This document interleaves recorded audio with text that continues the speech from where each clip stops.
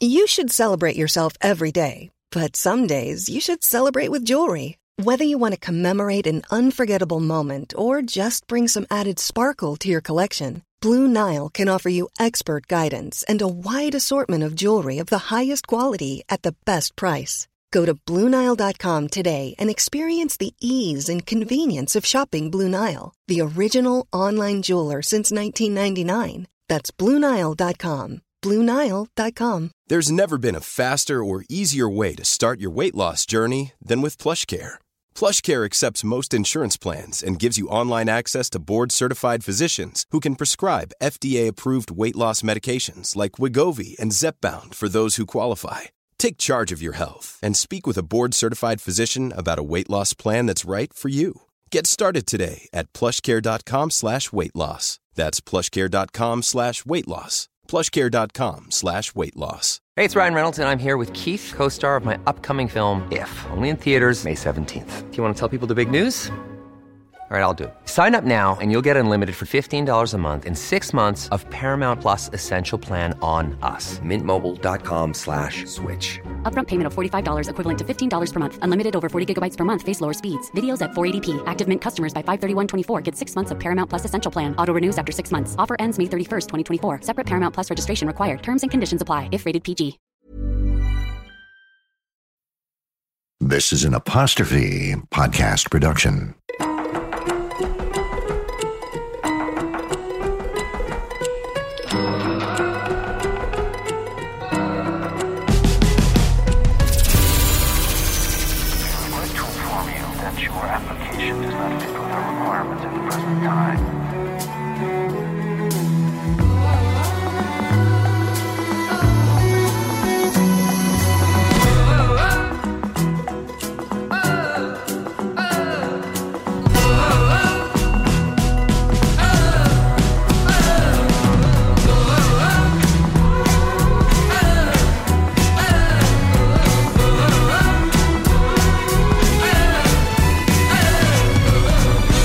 This is We Regret to Inform You, the Rejection Podcast.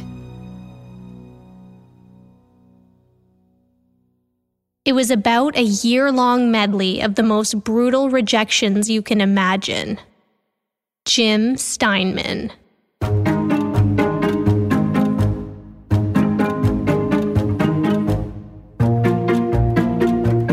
When Jim Steinman was in high school, he was an outcast.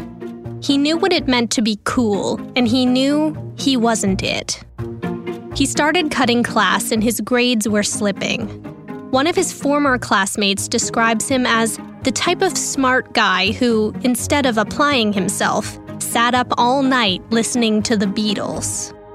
Steinman was a talented musician and writer, skills he thought were better honed off campus. In his spare time, he played piano, and his teacher thought he had the dexterity to become a classical pianist. But that dream didn't appeal to Steinman. He later said it was a case of arrested development. But by his senior year, his post-secondary options were dwindling. And with 2 successful parents, he knew university was an unavoidable reality. So he set his sights on Amherst College, a liberal arts school in Amherst, Massachusetts. It's considered a little Ivy. In other words, it's far smaller in size than the traditional Ivy League colleges, but boasts similar academic standards. So Steinman approached his high school guidance counselor about signing his application, but she flat out refused. His grades were nowhere near sufficient, so he'd have to take his academic fate into his own hands. On his application, he told the prestigious art school that he'd spent the last summer, quote, hiking through the Blue Mountains of Kentucky, writing an opera based on James Joyce's novel, Portrait of the Artist as a Young Man. In truth, he'd never even picked up the book. But for some reason, Amherst College accepted young James Steinman to their fine institution. It was a lesson in creativity. Sure, that may just be a fancy way of saying he lied. But Steinman later said a lot of great things in his life started out as pure fiction. because he realized he could design himself, literally create the person he wanted to be. Steinman struggled in his requisite freshman math and science courses, so badly that he even had to appear before an academic review board to plead his case for achieving the lowest grade in Amherst history. But by his sophomore year, Steinman got to choose more creative courses. He started a rock and roll band, and eventually he began writing his own songs. And by his junior year in college, he says he lived up to what he wrote on his application. He became exactly the kind of person who would hike through the Blue Mountains of Kentucky and write an opera based on a James Joyce novel.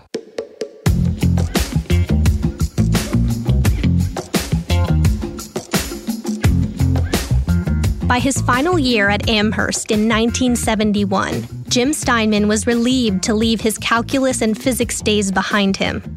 For his final assignment, he opted to write and produce a play. It would combine his juxtaposing musical interests, opera and rock and roll. To most, those polar opposite genres seemed crazy. Remember, this was pre-Jesus Christ Superstar. But to Steinman, they weren't all that different because they both dealt in extreme gestures. He said each puts incredible physical demands on a performer, whether in the sublime or the ridiculous, the heroism or the humor. He thought people's aversion to one or the other was more societal than technical. So Steinman wrote and starred in a 3-hour futuristic rock opera called The Dream Engine. It told the story of a government controlling its youth with medication, and the second act was performed entirely in the nude, including Steinman's part. The play was emotionally intense, but peppered with belly laughs. To this day, Steinman says it's the best work he's ever done. One night during a performance, a man named Joseph Papp sat down in the audience. Papp was none other than the founder of the New York Shakespeare Festival.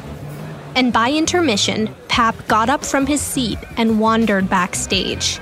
He made his way through the racks of costumes and rehearsing performers and walked right up to Steinman.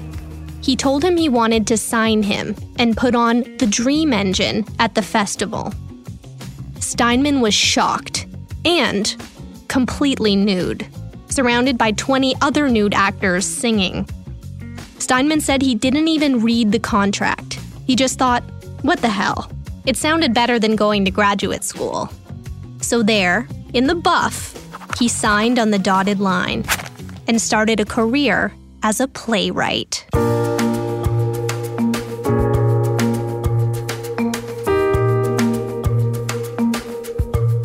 Steinman admired Joseph Papp. Papp was determined to bring theater to the masses, but he wasn't pretentious. He saw no difference between Shakespeare and hair. The pair worked together over the next couple years, trying to get the Dream Engine off the ground. But every time they so much as broached the subject of staging the explicit, erotic, and at times violent production in Central Park, the city of New York said absolutely not.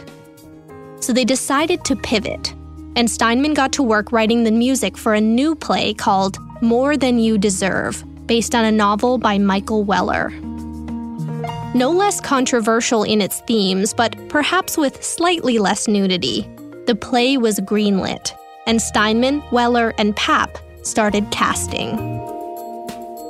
They auditioned 800 actors for the leads, a revolving door of the usual Broadway suspects, hungry triple threats sharing shoebox apartments in Washington Heights. But then in walked what Steinman calls a 350-pound behemoth wearing overalls. His name was Meat Loaf. Meat Loaf was a singer/actor who had just come off a supporting role in Hair on Broadway. Steinman says calling him Meat freaked out everyone in the casting room, but to him, for some reason, it felt totally natural. Meat Loaf sang them a gospel song, and Steinman said he convulsed as he performed and his pupils rolled back into his head so you could only see the whites of his eyes. He was charismatic even when he wasn't in character, and Steinman thought, this is it. This is the guy. But Steinman was alone in that thinking. At the end of the day, when the show's writers, producers, and director got together to discuss that day's auditions, they unanimously vetoed Meat Loaf. They said it was ridiculous to even consider someone his size. But Steinman had already made up his mind. He'd write a part for Meat Loaf specifically. He wouldn't be the star of the play, but he'd sing the show's title ballad, More Than You Deserve. Meat Loaf described Steinman as a rather flamboyant character. He wore gloves and capes and was as eccentric as his music. Steinman thought Meat Loaf was the most mesmerizing thing he'd ever seen.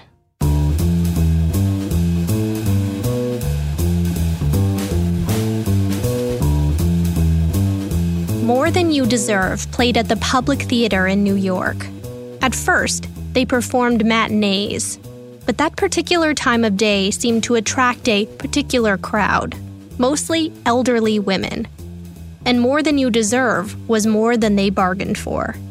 It was not well received. So much so that the lead actor simply walked off stage at one point, sensing a lack of heat from the audience.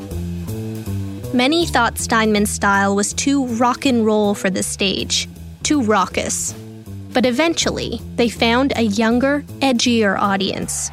And every night when Meat Loaf would sing More Than You Deserve, it became a showstopper. People would stand up in their seats and applaud. When they eventually moved to a larger theater, the crowd would scream for an encore after Meat Loaf's stunning vibrato in the middle of the first act. An instant reaction Steinman had never seen before or since. Ultimately, the play was short-lived, but it put Meat Loaf on the map. In fact, he started getting calls to be in every production in Midtown. He says he even began to turn down roles his agent sent him if he didn't feel like it. Basically, as Meat Loaf says in his autobiography, To Hell and Back, it was then that he got cocky, thinking he'd been catapulted to superstardom. But little did he know, it would get much worse before it got better.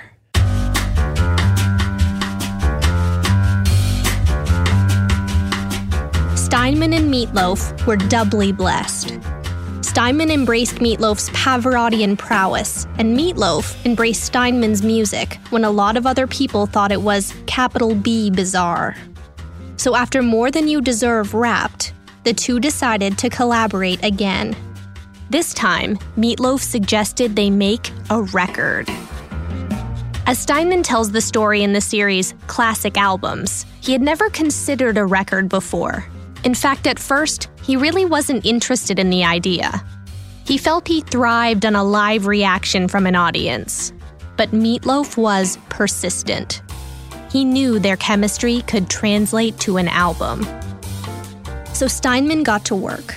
He started with the song titles, then the music, then the lyrics, in that order.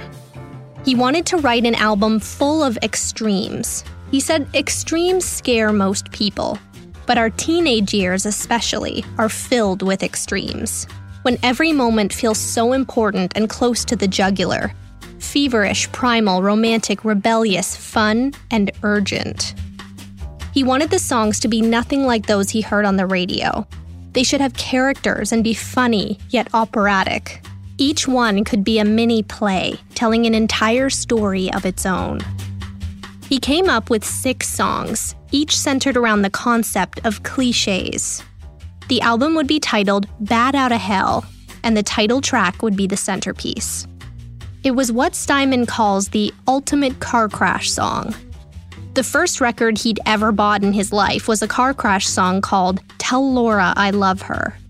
So he wrote his own extreme version, where the singer's heart literally leaps out of his chest like a bat out of hell, but with a catchy chorus.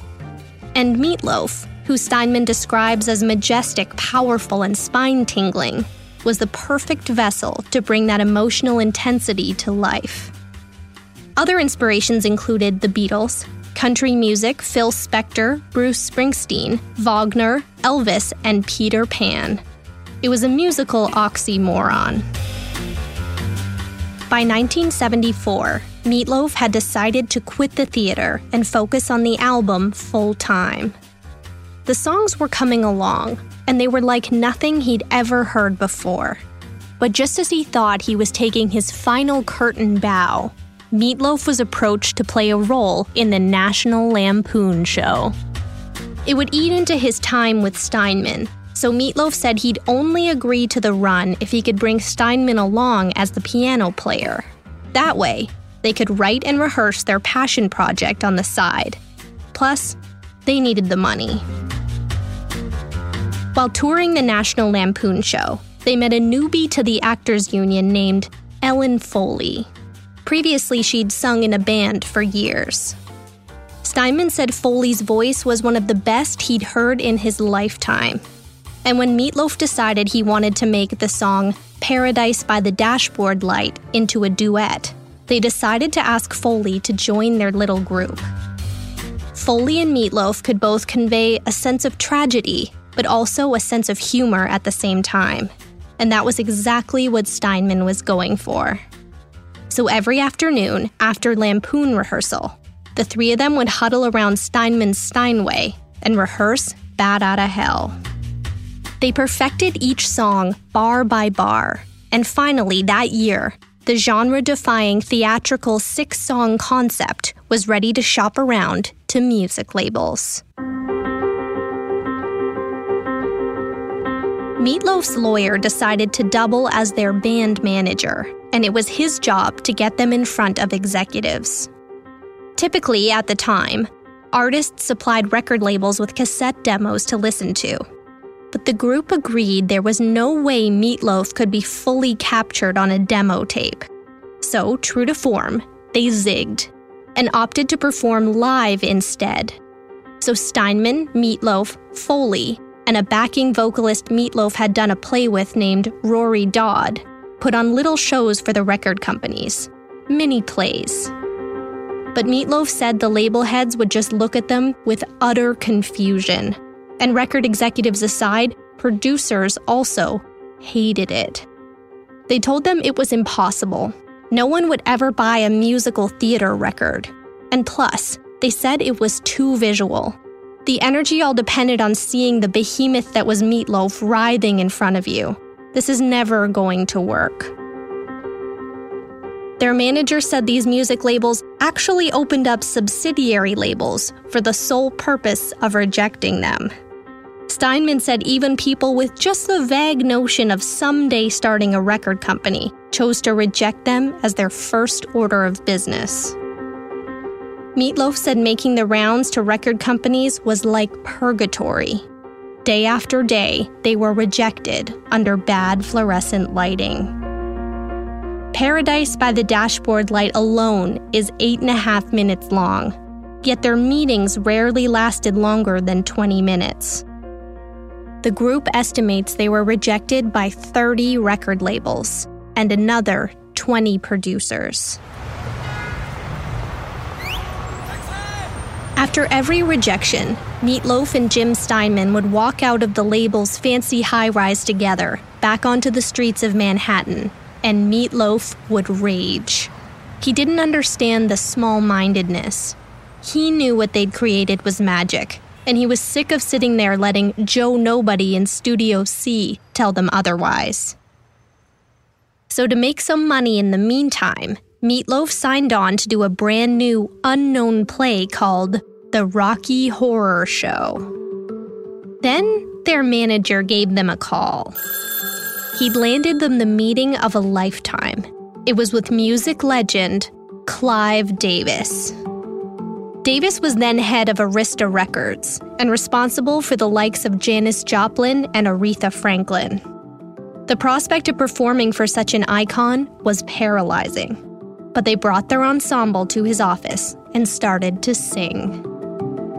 As Meat Loaf tells the story in his book, 2 minutes into the first song, Davis started shaking his head.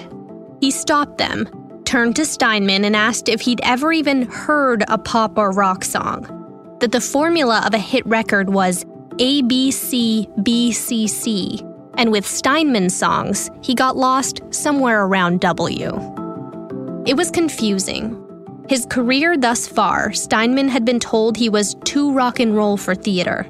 Now, he was too theater for rock and roll. Then Davis turned to Meat Loaf and informed him that actors don't make records. Meat Loaf was steamed. He said this was the rejection that sent him over the edge. Now he would be ruthless, bound and determined to prove everyone wrong. But for another year, they were rejected. They came close to a deal with one small label, but it fell through. Nothing was going their way. Steinman could laugh off most of the rejections. His appreciation for the extremes made reactions like Clive Davis somewhat entertaining. But not Meat Loaf. He was all revved up with no place to go. Then, an unexpected producer gave them a call. It was Todd Rundgren.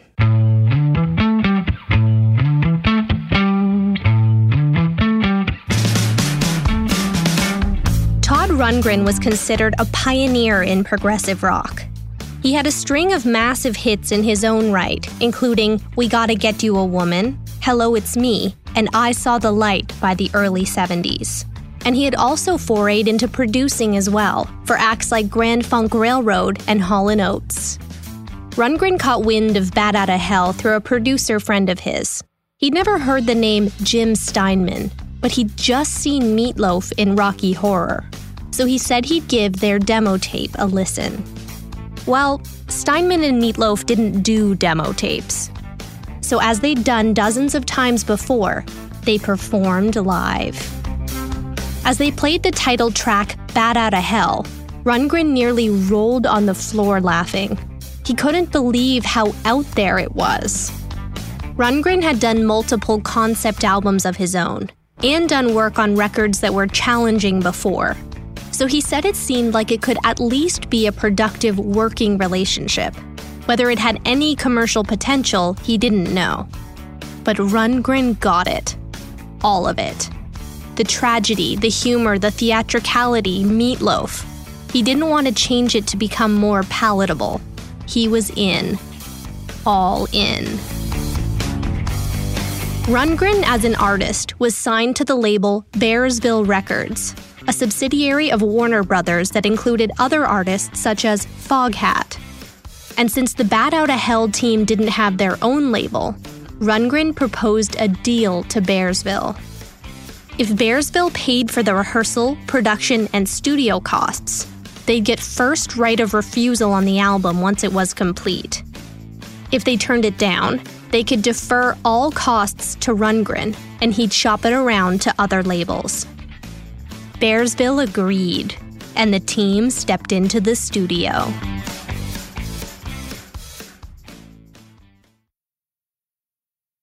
And we'll be right back.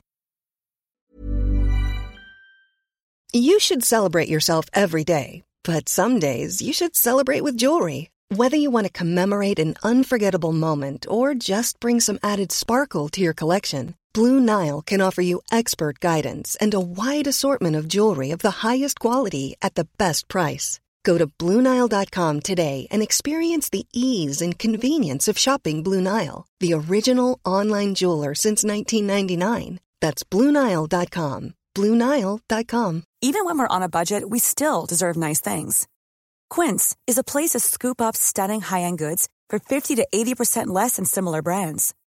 They have buttery soft cashmere sweaters starting at $50, luxurious Italian leather bags, and so much more.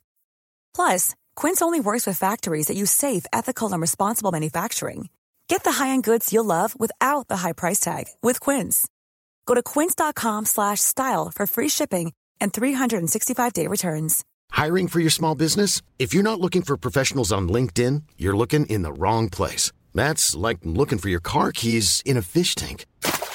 LinkedIn helps you hire professionals you can't find anywhere else, even those who aren't actively searching for a new job but might be open to the perfect role. In a given month, over 70% of LinkedIn users don't even visit other leading job sites. So start looking in the right place. With LinkedIn, you can hire professionals like a professional. Post your free job on linkedin.com/people today. Hey, it's Ryan Reynolds, and I'm here with Keith, co-star of my upcoming film, If, only in theaters May 17th. Do you want to tell people the big news?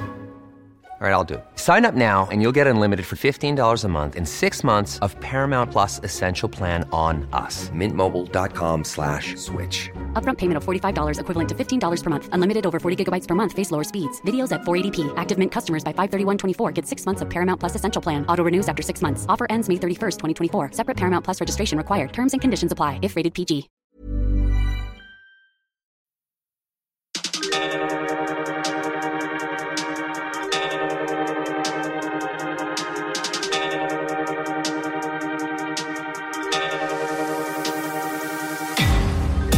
Over the following months, Todd Rundgren turned Bat Outta Hell from a theater record into a rock and roll record.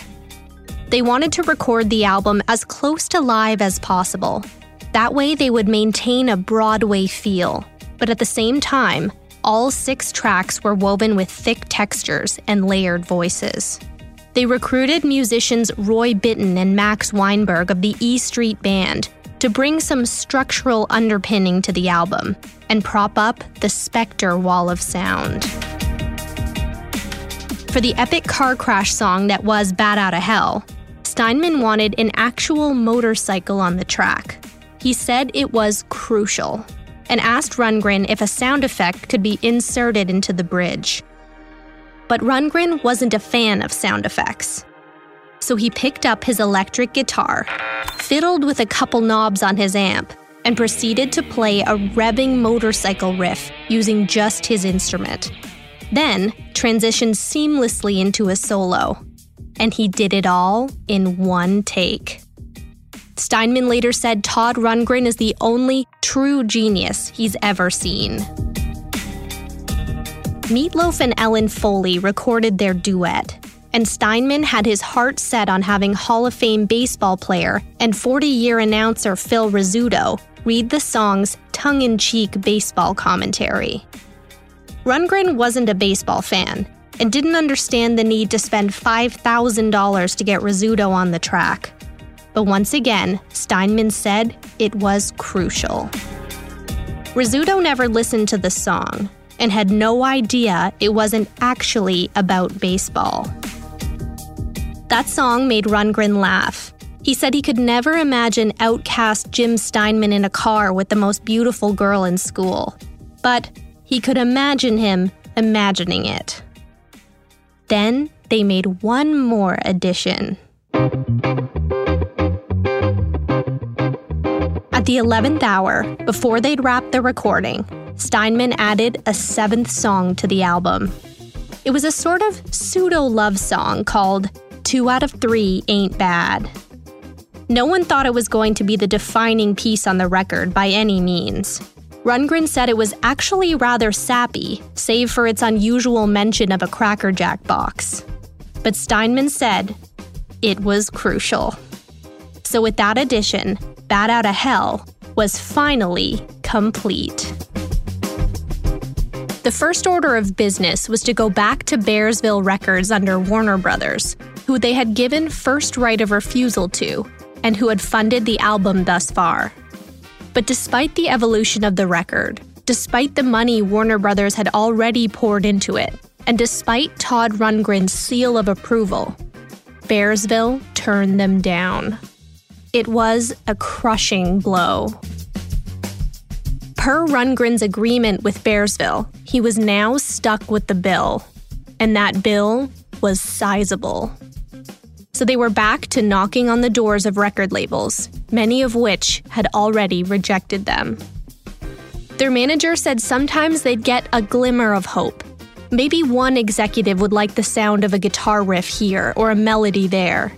But by the time the conventional wisdom of these corporations got together, they found plenty of reasons to say no.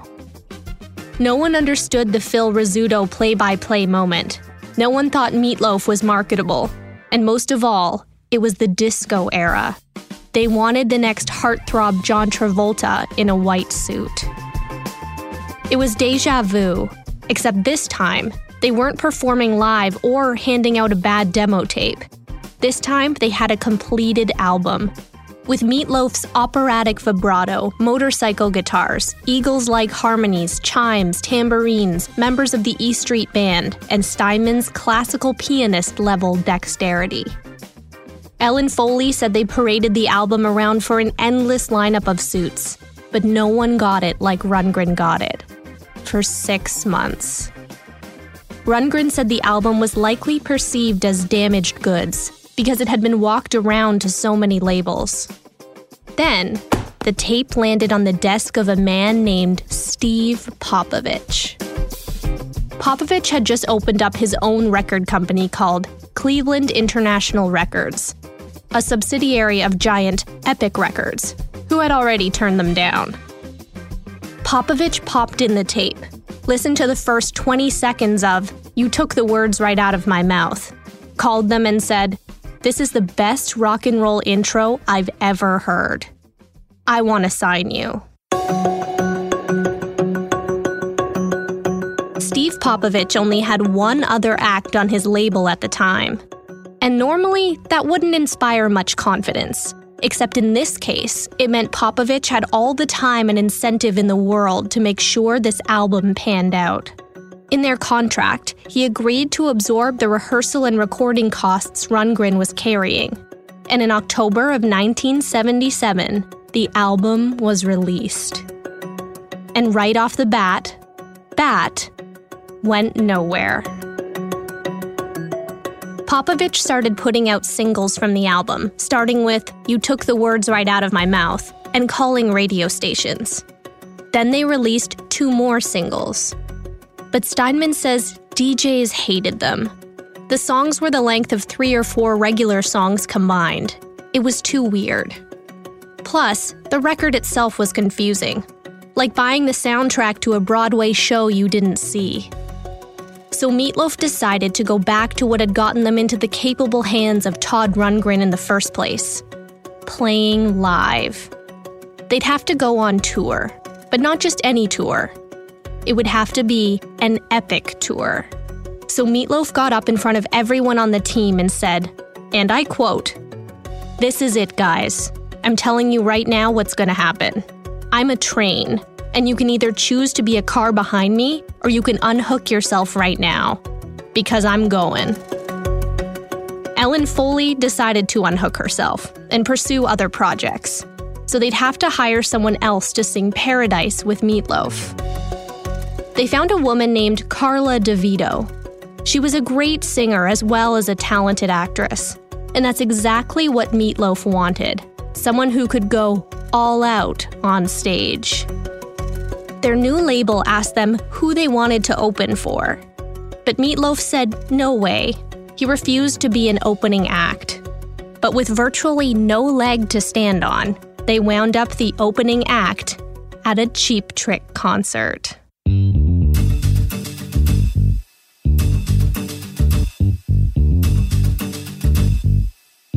Meat Loaf, Carla, Steinman, and the band made their way to the show in Chicago, Cheap Trick's hometown. Rock and roll crowds are notoriously tough, but at Steinman's insistence, they stepped onto the stage in what can only be described as theater costumes and started playing their first song, Bat Outta Hell. They were nearly booed off the stage. The angry crowd screamed profanities at them. They threw food. It was an absolute disaster. But Meat Loaf turned back toward the band and told them he refused to give in. And by the end, the Cheap Trick fans weren't giving them the finger anymore, which he considered a tiny victory. Meat Loaf later said it took him years to get over that show. 2 days later, their next gig was at a club in New Jersey. And as they pulled up to the venue, it was mobbed with at least 300 people. The size of the crowd was shocking, so they asked the venue owner what was going on, and he told them that all those kids were lined up to see them. Word had spread since the Chicago nightmare that this crazy group was actually worth seeing. That night, they sold a decent stack of records. They couldn't believe it. And that glimmer of encouragement turned Meat Loaf into a machine. He said he stoked that train full of wood and coal until it burned blue. Soon they were traveling all over the country, and their show had become a spectacle. Meat Loaf alone was a sight. He ran all over that stage, pouring his blood, sweat, and tears into Steinman's words. 6 nights a week. Paradise by the Dashboard Light became the main event. Meat Loaf and Carla DeVito were actors, playing the parts of teenagers parked by the lake, throwing themselves at each other and making out on stage. Something DeVito says was not in the original job description. Steinman said their act was a feat of athleticism, like doing basic training for the Marines every night. Slowly, they started selling more and more albums at each show. Rundgren said, "It's the law of music. If you're willing to go out and flog what you do endlessly, and you've got something of interest to flog, you will almost always build an audience." And he was right. Soon, radio stations started to take notice. Suddenly, disc jockeys gave the record airtime. Not only were the requests coming in, but DJs, and in a couple years VJs, realized the longer tunes would let them take a break from their post, so they started playing Bat Outta Hell songs back to back. Teenagers became interested in the record, connecting with the irreverence and sexual innuendo. One review would later say that every chorus was like losing your virginity. In 1978, they landed the coveted musical guest slot on Saturday Night Live. Meat Loaf was terrified. They performed All Revved Up with No Place to Go, and 2 out of 3 Ain't Bad. Records started flying off the shelves, but not just in the US. Britain loved them too, and Australia. They even knocked Saturday Night Fever out of the #1 spot. In his book, Meat Loaf said soon more people in Canada owned Bat Outta Hell than owned snowshoes. But critics? Not so much. Rolling Stone called the album derivative and said Steinman is too wordy and had some growing to do. British music magazine Melody Maker called them the, quote, worst band in rock and roll history. Ouch. But Meat Loaf said what that did for the album was extraordinary. Suddenly, everyone in the UK had to hear the worst band ever for themselves.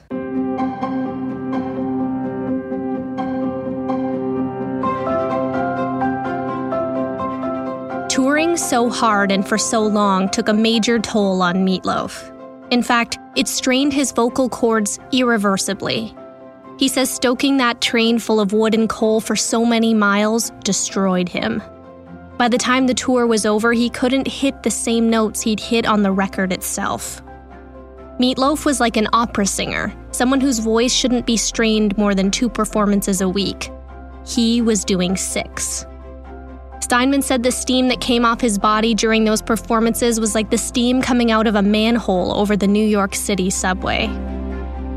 But eventually, 5 years after Steinman and Meat Loaf decided to join forces, they finally started reaping the rewards. The first check Todd Rundgren got in the mail was for over $700,000. He said it was the biggest check he had ever seen in his life, and it was at that moment he realized, maybe this wasn't such a goofy idea after all.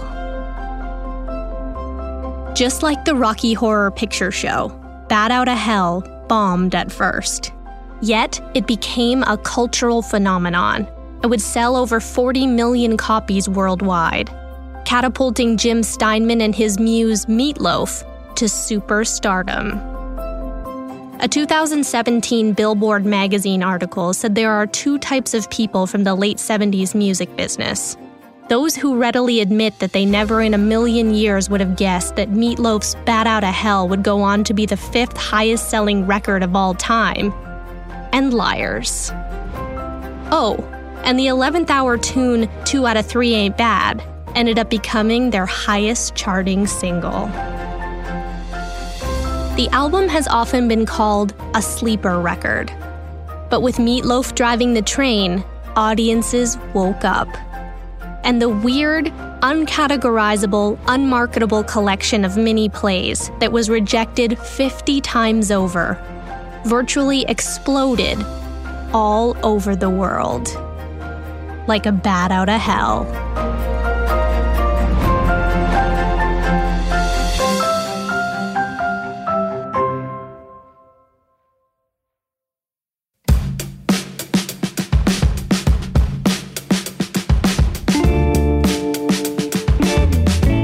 If you weren't a teenager in the late 70s, you really have no idea how big this album was. It was a phenomenon. It was one of those albums that could stop an already rockin' party in its tracks and make everyone belt out the lyrics. This story is a celebration of outsiders. Jim Steinman was quirky and weird and leaned toward classical and opera. His music was epic and funny. Meat Loaf wasn't lean and mean like Jagger or Springsteen. He tipped the scales at over 300 pounds, but his vocals soared, and you could not take your eyes off him when he performed. He was mesmerizing. What made Steinman and Meat Loaf so strange and so eccentric was what would eventually make the record so successful. But that magical weirdness was also record label repellent in the beginning. Steinman and Meat Loaf spent over 2.5 years trying to attract a record label. 2.5 years of constant rejection. They weren't just outsiders, they were way outside the circle of acceptance circa 1977. A tongue-in-cheek teenaged rock opus in the middle of the John Travolta Bee Gees Saturday Night Fever was just about as outside as you could possibly get.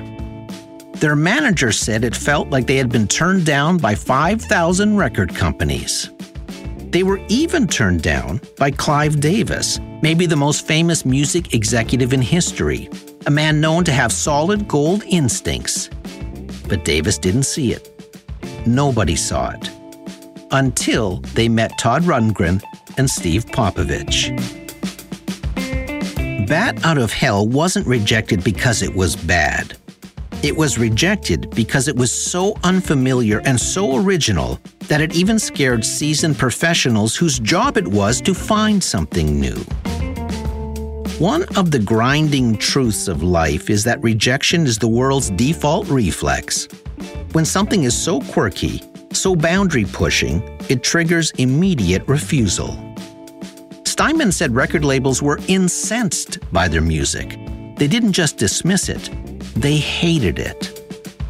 But if you believe in your idea, then you have to be willing to risk disappointment, small defeats, and even humiliation.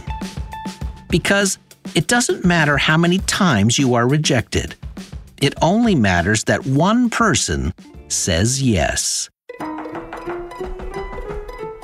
The album that nobody understood, the album that labels scoffed at, the album created by outsiders that nobody wanted, sold 43 million copies. And it continues to sell over 200,000 copies annually to this day.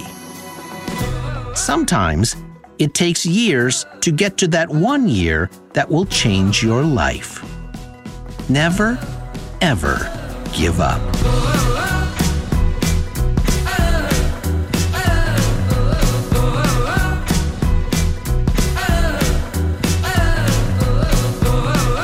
Bat Out of Hell. Copies sold, 43 million. Total weeks on the UK chart, 522. Certified platinum status, 14 times over. Listed as one of the top 500 albums of all time by Rolling Stone magazine. Number 343, Ain't Bad.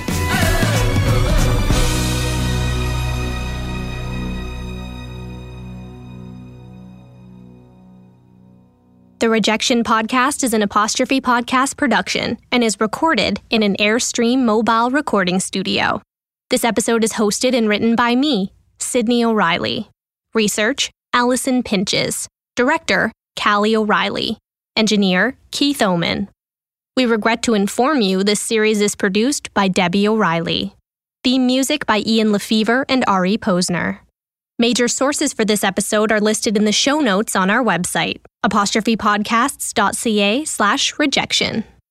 Follow us on social at @apostrophepod.